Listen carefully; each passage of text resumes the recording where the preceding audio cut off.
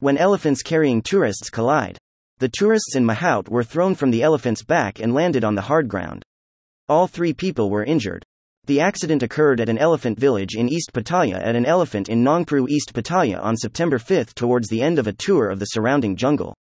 American tourists Alice Josephine Sharunsak, 71, and Virginia Lee Stokes were getting ready to dismount their trusted 70-year-old male elephant named Play Somjeet when another male elephant 63-year-old Play Boonsri decided to squeeze into the same spot to let off his riders.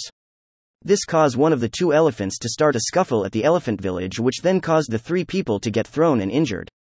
Apparently, the space was too narrow for the 2 giants of the jungle who tried to muscle each other out of the way. The heavyweight tussle caused Play Somjeet to lose his footing, and when he fell, he sent his 3 riders tumbling to the ground. The staff rushed in to give emergency treatment to the injured before sending the 2 American ladies to the Bangkok Hospital Pattaya for further treatment. The question of whether anyone should even ride an elephant comes to mind. The Golden Triangle Asian Elephant Foundation, GTAEF, strongly believes that in an ideal world all elephants would be wild.